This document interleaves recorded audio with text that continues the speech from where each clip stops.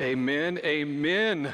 Well, if you have your Bibles with you this morning, and I'm sure that you do, would you please take them out? And I want you to go to two places of Scripture, please. I want you to go to Matthew 16 and then go over to Acts chapter 5 this morning as we begin a brand new series on the book of Acts. We're actually continuing it from the spring, but we are changing the name of it, and we are talking about the unstoppable church.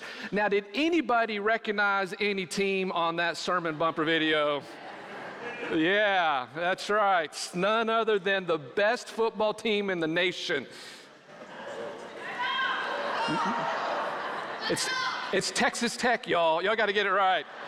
You got to get it right. Well, anyways, we'll be going into this series on the unstoppable church, and I'm really excited about continuing our series through this great book of Acts. But before we dive in, I just want to say a big thank you to Chase Boatright for leading us in worship this morning. Can we give him a round of applause?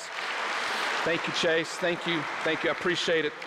We do appreciate that, and we do want to continue to pray for Josh as he tore a bicep this past week, and not a good thing to happen, but those things happen, and we pray that he'll have a quick and speedy recovery. But let's begin our series on the unstoppable church. When I say the word church, what comes to your mind? What do you think about when I say the word church?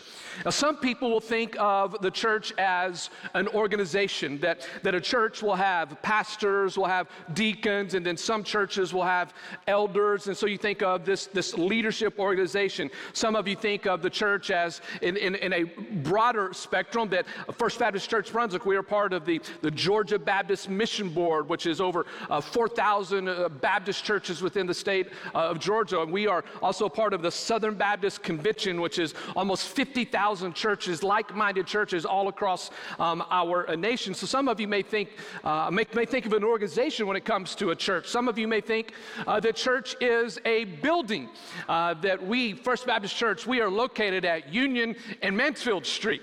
Or you may say that First Baptist Church is located across the street from Glenn Academy and that brand new nice parking lot. Can I get an amen on that one? Okay, maybe not. Okay, that's fine.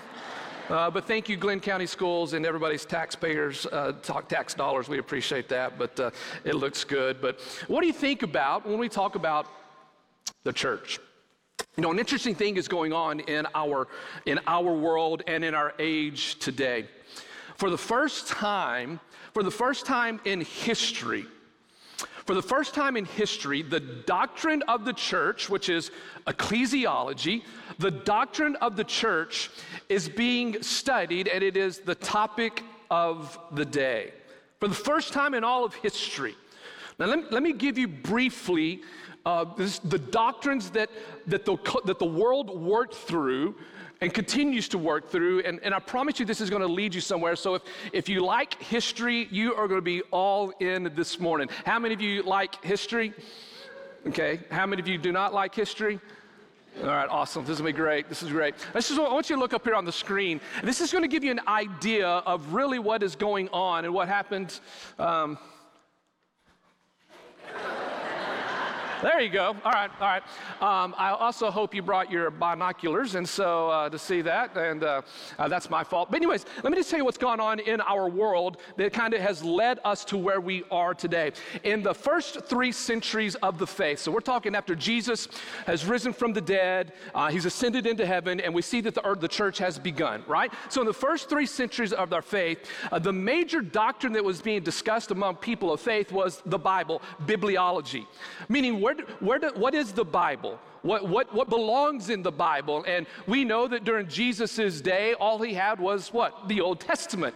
And so the disciples and those who come along, they write what we now call the New Testament. And so in the first 3 centuries, these were the battles, meaning what goes on in our scripture, what belongs, what text belong there. Because you may or may not know this, but there are several letters that have been written during early parts of right after Jesus died that aren't in the Bible, but they're considered spiritual texts, but they are not in the Bible. In the first 3 centuries, that's what the world wrestled with.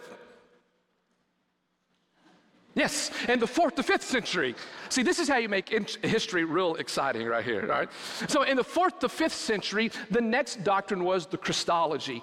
Who is Christ?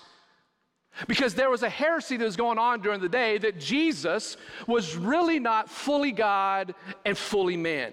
And so the church had to wrestle with that to refute all of the heresies. And so for a couple of centuries, the idea was around Christology. Then that moves into the 5th century, which is anthropology, which is the study of mankind, meaning what is man, who is man, what is man, or what is male, what is female. Now, I can tell you this is a doctrine that we are studying today as well. Amen?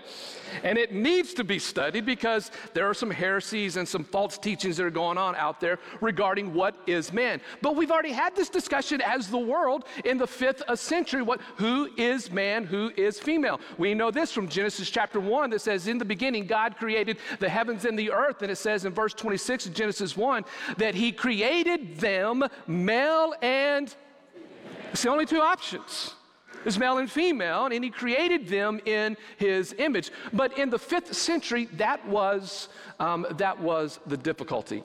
And then in the 6th century, we studied this really, really difficult word. Anybody want to try to pronounce that word in the 6th century?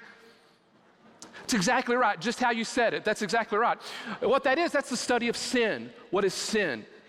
And what we've discovered and what we know from Scripture is what sin is. Sin is simply, we're just missing the mark. We're not even close to who Jesus wants us to be. We're not even close to the Heavenly Father. And that all becomes what we know as sin. That sin has done what to us? It has separated us from the great God. And that is everybody, all mankind, from beginning to end. At one point or another, we have all been separated. But praise be to God, through his death, burial, and resurrection, we now can be close to our Heavenly Father through his Son, whose name is Jesus. Amen?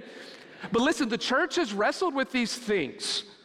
We've wrestled with them and we've come to the conclusions through God's word. This is what it says. But then something happens around the 6th century. And it lasts for about 10 centuries, over 1,000 years, and it's called the Middle Ages, also known as the Dark Ages. Do you know why it's called the Dark Ages?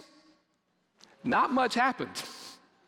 Not much happened. But then you jump forward to the 15th and 16th century, and this is a major player. Those centuries are major players in our world, and this era is called the Reformation. You've heard of the name of Martin Luther, you've heard of the name of John Calvin. But it's during this time of the Reformation that the church comes back to the gospel of Jesus Christ. You see, prior to that in the Middle Ages, guess what takes place? Politics and religion begin to marry with one another. How did that work out for the world? It didn't work out well, and it never works out well. But in the 15th to 16th century, we have the Reformation where we come back to the gospel, to the Bible, and we reform back to what Scripture says. From there, you go into the 18th and 19th centuries, and we pick up bibliology again, the study of the Bible. Is it really true? Now, why did we study that in the 18th and 19th centuries? Because there is a prevalent thought that was rising up that says this, that man is better than God. And so the church had to go back to the Bible saying, no, the Bible says this is what we believe, and we had to refute heresies. And this is what the church battled with. Then comes along the 20th century, just the last century, and something new comes up onto the scene, and it's called the doctrine of the Holy Spirit, which is called pneumatology. In the 20th century, we began to see the rise of Pentecostal churches. We began to see churches who are based upon experience. They may look more at experiences than they will the truth, but the church had to wrestle with this, the doctrine of the Holy Spirit. But then you come along into the 21st century that we live in now, and guess what begins to happen? The church begins to study the church. And it never happened in all of the world history. But it is happening now that the church is figuring out, what is the church? What does the church look like? Is the church really doing what it's supposed to do? And folks, I got to tell you this. It's extremely important that we study the church. Now, I promise you, this is going to be a long introduction to a very short message. but it paves the way for where I want us to go over the next several weeks and months as we talk about the unstoppable church. Listen, there's two reasons, and I want you to write these down. There's two reasons why I believe that the study of the church is extremely important today. Number one, I want you to write this down. Because we need to study the church because there is the rise of secularism. Or there's the dominant view of secularism. Everybody know what secularism is? It means a worldview without God. And folks, I want you to understand this, that for the church, for the first time here in America, in all of America history, the church is outside of the culture. Amen? Amen? Absolutely. We are outside the culture. For the first time in American history, the church no longer rides with the culture. The culture has gone left, and the church is going, what in the world? We need to stay right on the straight and narrow, but we are struggling, and we see this going on right before our very eyes. And you know this. Today, the church, believers, Christians, followers of Jesus, we are seen as aliens in this world. We are looked upon not positively for the first time in American history. Now, why is that? It's because the culture is going the ways of the devil, the ways of the world, but the church believes that everything is from God, it's by God, and it is for God. Amen? And the church believes that, and the church stands on that, and the church believes that all type of rebellion is sin against God. That's what the church believes, and that's what the church stands for. And we believe that Jesus is the only way for the culture to be corrected and to be righted, and this is what the church stands for. But we live in a day with secularism, which says this: I can live a life without God. I can do whatever I want. Who cares what anybody says? I'm gonna do it my own way. That's secularism. And here's what happens in this world. As believers in Christ, we will be persecuted. Look at your neighbor and say, oh boy. You're going to be persecuted. It was interesting this morning. I was driving into work, and I'm driving over the bridge, and I looked to the left, and you can see our church's steeple. And as I look over there, guess what was over the steeple? There was a rainbow. There was a rainbow. And it was just a great reminder to me that a rainbow, listen, a rainbow is God's covenant to the earth, that he will not destroy the earth with a flood ever. Amen? The rainbow is not a sign of a covenant of sexual freedom. Are you with me?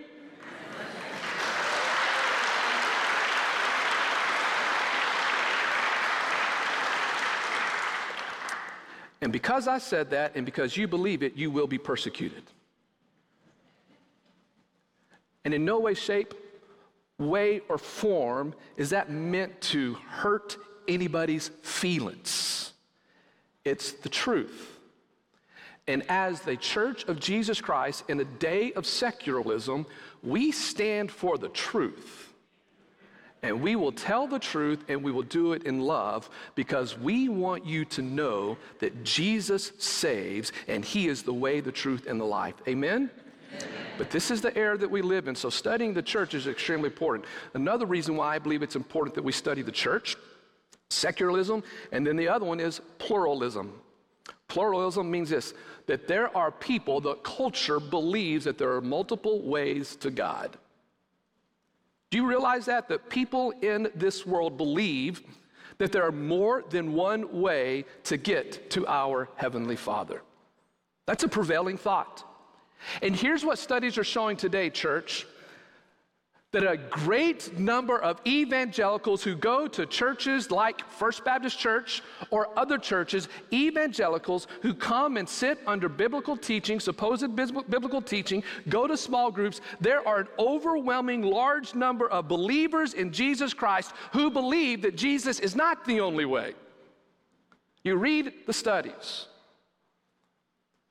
And folks, as a church, we must stand with Jesus.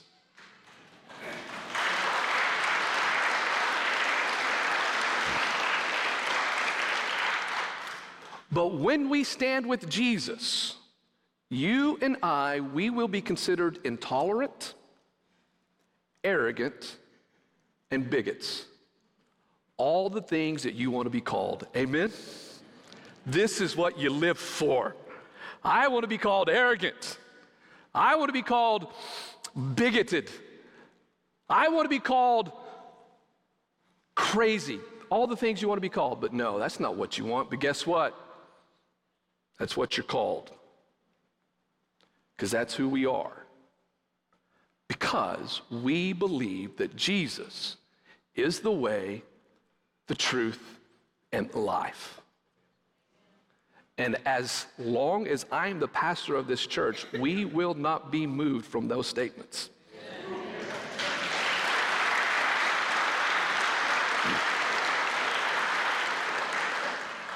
Turn with me to Matthew chapter 16. Turn with me to Matthew chapter 16. I just want to read this text real quick with you. You're very familiar with it, and this is going to lead us into our time in the book of Acts. But as we're setting up this idea of the church, and as our culture and the church is studying the church, what does Jesus say about the church? And then what I want to see is what took place in the early church from Acts chapter 5. Matthew chapter 16, verse 13 and following, we know this as Peter's confession of Christ. And this is when Jesus says, I think one of the most amazing statements in all of Scripture regarding the church. Follow along with me in your copy of God's Word. Matthew 16, verse 13 says this: when Jesus came into the district of Caesarea Philippi, he was asking his disciples, who do people say that I am? Now, when Jesus asked this question, he is standing in a demon-possessed, demonic-filled area. That's where it is. He's literally standing in an area where there is a hole in the mountain that it is literally called the gates of hell. So it's literally called. And so he's standing there and asking me, who do people say that I am? Verse 14, they said, well, some say you're John the Baptist, others Elijah, others Jeremiah, or one of the prophets. And Jesus said to them, but who do you say that I am? Who do you, disciples, say that I am? And then Peter says this, and this is what I call, this is the church's confession. Simon Peter said, you are the Christ, the Son of the living God. That's our confession. That Jesus, you're the Christ. You're the Son of the living God. And then Jesus said to him, blessed are you, Simon, because flesh and blood did not reveal this to you, but my Father who is in heaven. And then in verse 18, I call this is the church's foundation. And then Jesus said this, and I say to you that you are Peter, and upon this rock, what's the rock? It's his confession. That you are the Christ, the Son of the living God. Upon his confession, Jesus then says this, and I will build my, what? I will build my church, and the gates of Hades will not overpower it. What does Jesus say about the church? Jesus here in Matthew 16, 13 through 18, he says two things about the church. Number one, he says this, he will build the church. Amen? Look at your neighbor and say this, it's not your responsibility to build the church. And look at your other neighbor and say, yours either. It's not our responsibility to build the church. Whose responsibility is it to build the church? Oh, come on. Whose responsibility is it to build the church? It's Jesus. It's Jesus. Jesus says, I will build my church. And then what else does Jesus say about the church? He says, the gates of hell cannot what? Cannot overpower it, cannot overcome it. In other words, Jesus said this, and I want you to write this down because this is true, it is biblical, and it comes right here from what we're reading. The church is unstoppable. I want you to say that with me. The church is unstoppable. The church of Jesus Christ is unstoppable. Well, that's what we're going to look at over the next several weeks. Because I believe this in the next coming days, weeks, months, I don't know how many years left. Jesus is coming soon. And the bride of Christ needs to be ready. And we need to be ready. And we need to make sure that the rest of the world is ready to meet Jesus as well. Amen?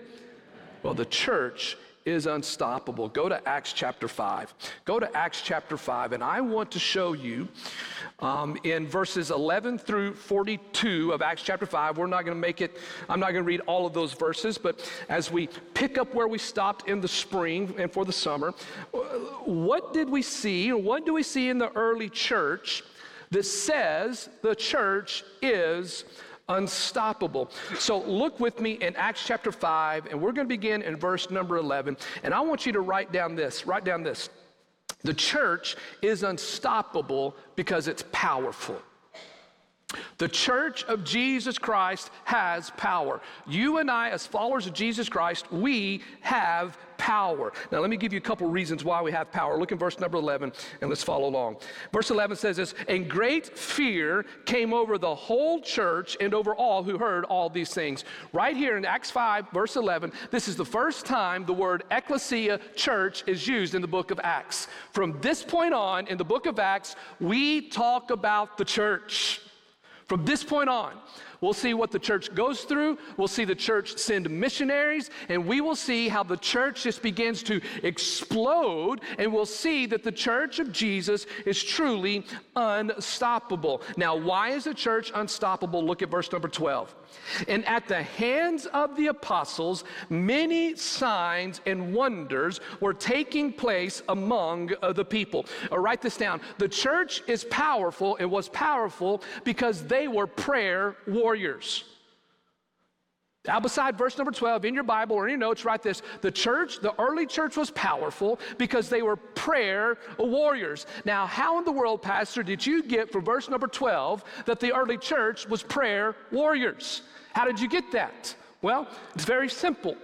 Acts chapter 5, everything that happens in Acts chapter 5 and onward is a result from Acts chapter 4.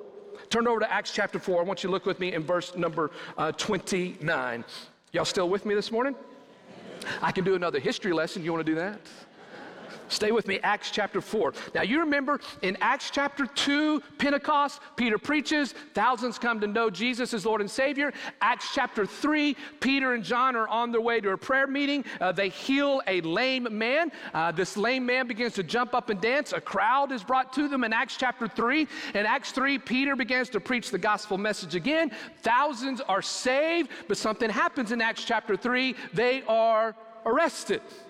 They're arrested, they get a talking to, and they are released. Well, then we come again to Acts chapter 4. They have been arrested, and we're going to see an interesting dialogue between the religious leaders who tell Peter and John, you cannot speak the name of Jesus. You can't do it.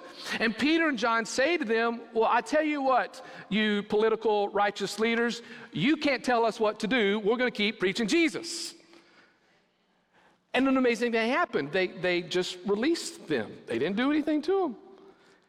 And so Peter and John come back to all of the disciples, probably thousands of disciples, and they began to tell them this whole story of them being persecuted, of them being told you cannot preach in the name of Jesus. And here's what happens. When Peter and John tell the disciples of the other church about their persecution, about their imprisonment, and about being told not to preach, here's what happens. The disciples rejoiced. And they had a prayer meeting. They had a prayer meeting. And they said, God, we thank you. You are so wonderful. You're a sovereign God. We love you. We thank you. But in verse 29, they get down to the nitty-gritty and they ask God certain things. Look with me. Look at what they asked. Look at verse 29. In verse 29, this prayer meeting, and this is what the disciples began to ask God. Verse 29. And they said, oh, now, Lord, oh, sovereign God, take note of their threats. In other words, did you see what these bad people did? And then they say, and grant that your bondservants may speak your word with all confidence, while you extend your hand to heal, and signs and wonders take place through the name of your holy servant Jesus. And when they had prayed, the place where they had gathered together was shaken, and they were all filled with the Holy Spirit, and they began to speak the word with boldness. They prayed that God would do signs and wonders through them. They prayed that they could be bold and preach the good news of Jesus Christ. They prayed that God would see what these evil people are doing. They prayed this. And you come over to Acts chapter 5, verse 12, and guess what happens? God answered their prayer. Amazing. God answered their prayer. And in Acts 5:12, we see this. The disciples are performing signs and wonders, and this is taking place among the people. Why did this happen? Because the early church were prayer warriors. Their power did not come from them simply praying. Their power came from the one that they are praying to. Listen, there's really no magic words in your prayers, are there? The power comes from whom we are communicating with. It's when you pray, you humble yourself, and you speak to, O sovereign Lord, our Creator, the sovereign one. That's where the power comes from. It's not your words. There's no magic spell in your words. All that prayer is you're reaching out to the one who has all the power, and you're asking him to do something on your behalf. And the early church was unstoppable because they prayed and they were specific in their prayers and they asked God to do certain things. And guess what God did? He answered their prayers. Dr. Charles Stanley always said this, and I've always loved this quote. He said this: when you fight your battles on your knees, you win every time. Church, you want power, you get on your knees. You get on your knees and you pray. And you don't do it just individually, you do it corporately. You do it in your small groups. You do it with your family. You do it with your discipleship groups. You get some prayer warriors behind you and beside you, and when you pray, and when we as a church pray, that's when God's power is released. Warren Wiersbe one time said this. He said, division in the church always hinders God's power. And when there is no power, he said this, you need to check two things. You need to check the prayer of the church, and you need to check the unity of the church. The early church in Acts 5:12, what we see is they are a praying church, and we also see they are a unified church. Look at the end of verse 12. In the hands of the apostles, many signs and wonders were taking place among the people, and they were all with one accord in Solomon's portico. I want you to look at that phrase, one accord. It's an interesting Greek word here. Let me spell it out for you. It is H-O-N-D-A.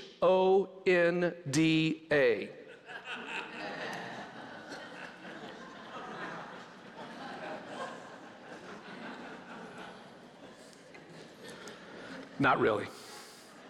As a joke. It's not a Honda. But it is an interesting Greek word here. That phrase, one accord, I want you to listen because this is where the early church gets their power. And we talk a lot about where's the power in the church. This is where it comes from. This is the engine. You with me? This is the engine. The phrase, one accord, it's the Greek word hamathamadon. It's a big word. Hamas, or homos, means same. Mathadon means passion or purpose. You put these two together, the word accord, or the Greek hamathamadon, it means singleness of mind, of purpose, and of passion. It's the idea of you're being on the same team and you have the same goal in mind. And so the early church, you wonder where the early church gets its power from. The early church gets its power from being prayer warriors, and their power comes from being unified. They're on the same team, and they're going in the same direction. And when you see the body of Christ and the church move in one direction, you are going to see the power of the Almighty God work through that church to spread the gospel to a lost and dying world. And this is what we see in the early church. The early church, I believe the early church was the purest church there was, especially after the death of Ananias and Sapphira. Amen? They were pure. They were holy. They were powerful. Why? They knew the power is in the prayer, and they knew that the power is found in their unification. Well, what was the result of them being prayer warriors? What was the result of them being unified? Well, you can imagine. It's persecution. Jump down to verse number 17, and I want you to write this down. Persecution in prison cannot stop the church. Look at verse number 17. We pick up the story. But the high priest rose up along with all his associates, that's the sect of the Sadducees, and they were filled with jealousy. Keep the picture in your mind. Acts 4, the disciples preached, they're arrested, released. They start to preach again in Acts chapter 5, and it says here in verse 17, the religious leaders of the day are jealous. That word jealous in Greek, it means to boil over. So the idea behind these men being jealous is they are so angry.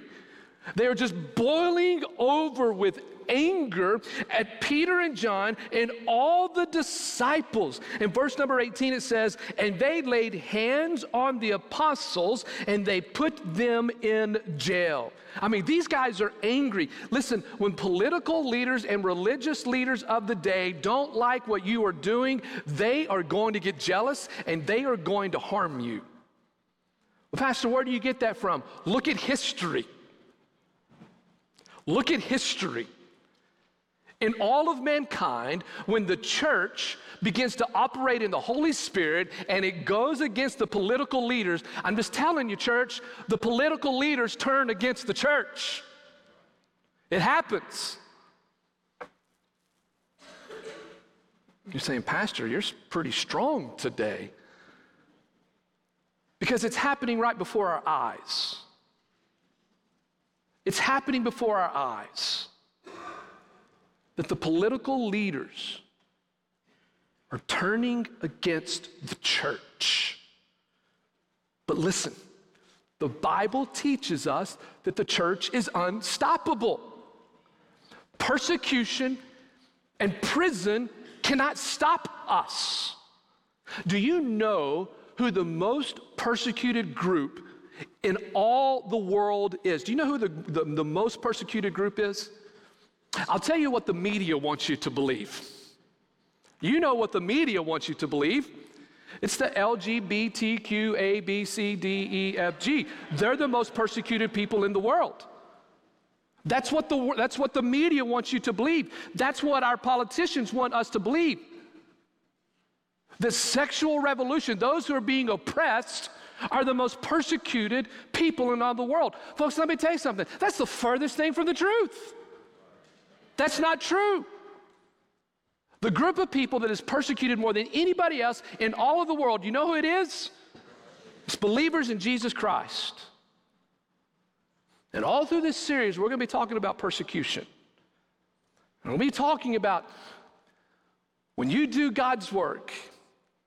And as John Reed said last week, when God moves and we move, then when that happens, I'm telling you, you enter into a spiritual realm and the gates of hell will try to come after you, but we must always remember that the gates of hell cannot overcome us.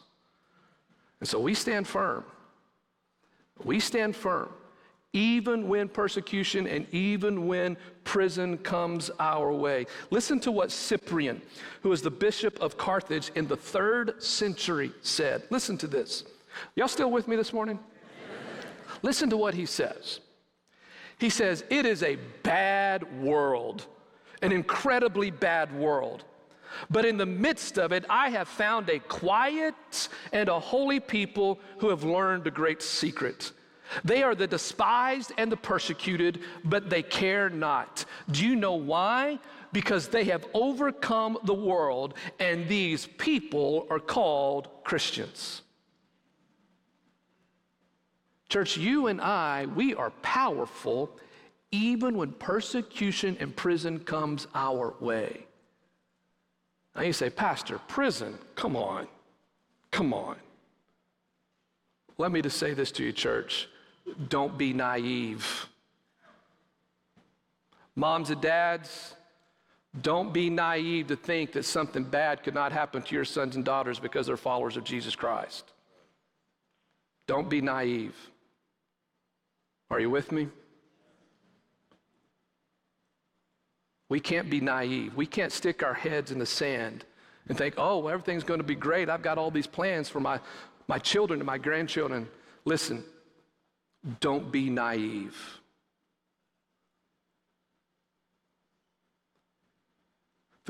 Listen, this is hard. Because I have to wrestle with it too. But the greatest, moms, dads, listen, the greatest thing that can ever happen for your son and your daughter is that they would live a life passionately in love with Jesus. Amen. It's the greatest thing. It's not money, it's not accomplishments. Those are great. I want my daughters to be rich to take care of me when I get old. That's what I want. But the greatest thing is for your sons and your daughters and your grandchildren and your great-grandchildren, that they would live a life for Jesus, that Satan comes after them because they are taking the world for Jesus. That's the greatest thing. There's not many amens on that, is there? Because it's hard.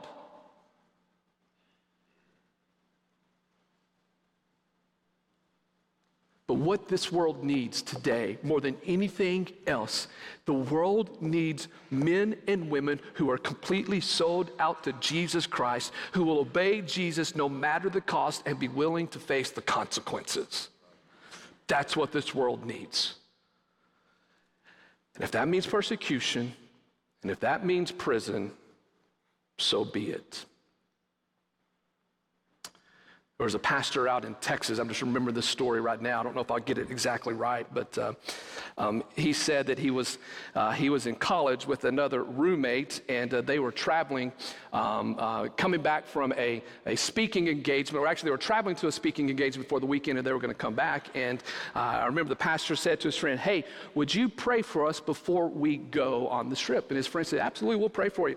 And his friend said this, "Lord, I pray that you would protect us as we make our way to our destination to preach the gospel of Jesus Christ, if that will bring you glory. But if it brings you more glory for us to be killed in a car crash." And this pastor said, "I never asked my friend to pray again." Well, anyways, verse 28, pick up the story. The disciples, they have been arrested. Verse 19, the angel of the Lord appeared, opened the gates of the prison, and a miracle happened, and the disciples go back to preaching out in the temple. So the church is powerful because God's going to take care of it. Listen, if you get into persecution, you get into prison, God's going to take care of you. It's going to be okay. And this is what happens. So the disciples get back out to preaching. The religious leaders get upset. Again, they arrest them once again, and look in verse number 28. And this is what they say. "We gave you strict orders not to continue teaching in this name, and yet you have filled Jerusalem with your teaching and intend to bring this man's blood up on us." Now watch this. Here's what we need. You ready? Look at verse 29. "And Peter and the apostles said, 'We must obey God rather than men.'" Wow.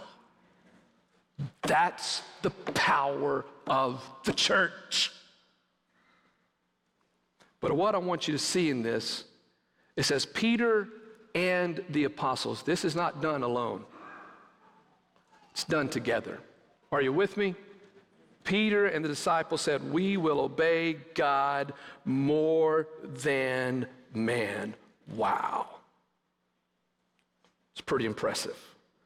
And this is what we need, and this is where our power will come from. So the church is unstoppable. It's powerful. It's powerful because it prays. It's powerful because it's united. Persecution in prison cannot contain the church. And here's the last thing, and then we're going to be done. I'm not able to get through all of this passage. There's so much in here. I could preach for hours on this, and you'd be willing to sit and listen to every single word for those hours.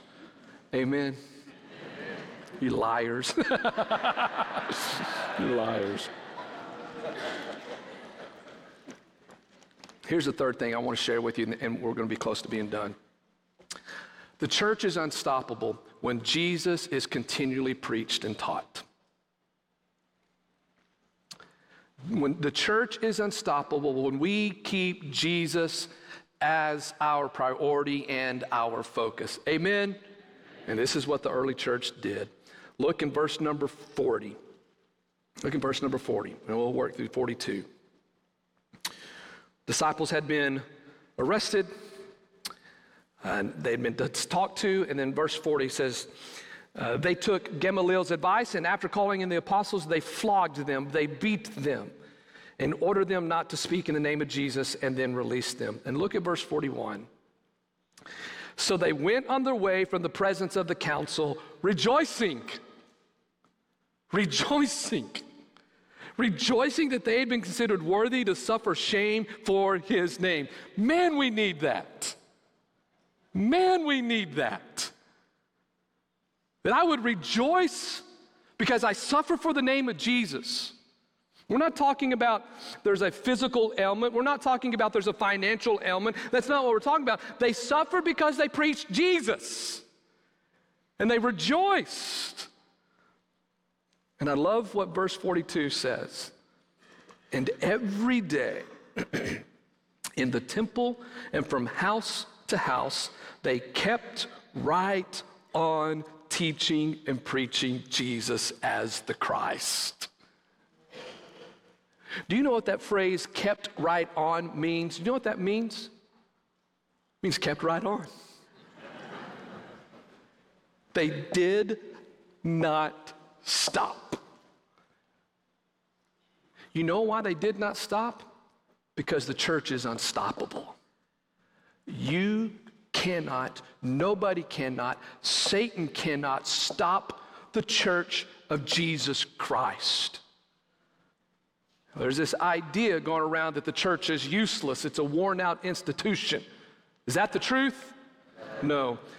One thing I've heard a lot is that a lot of the generation behind me and down will hear these words that we love Jesus, but we just don't like the church. I got a problem with that because we are the church.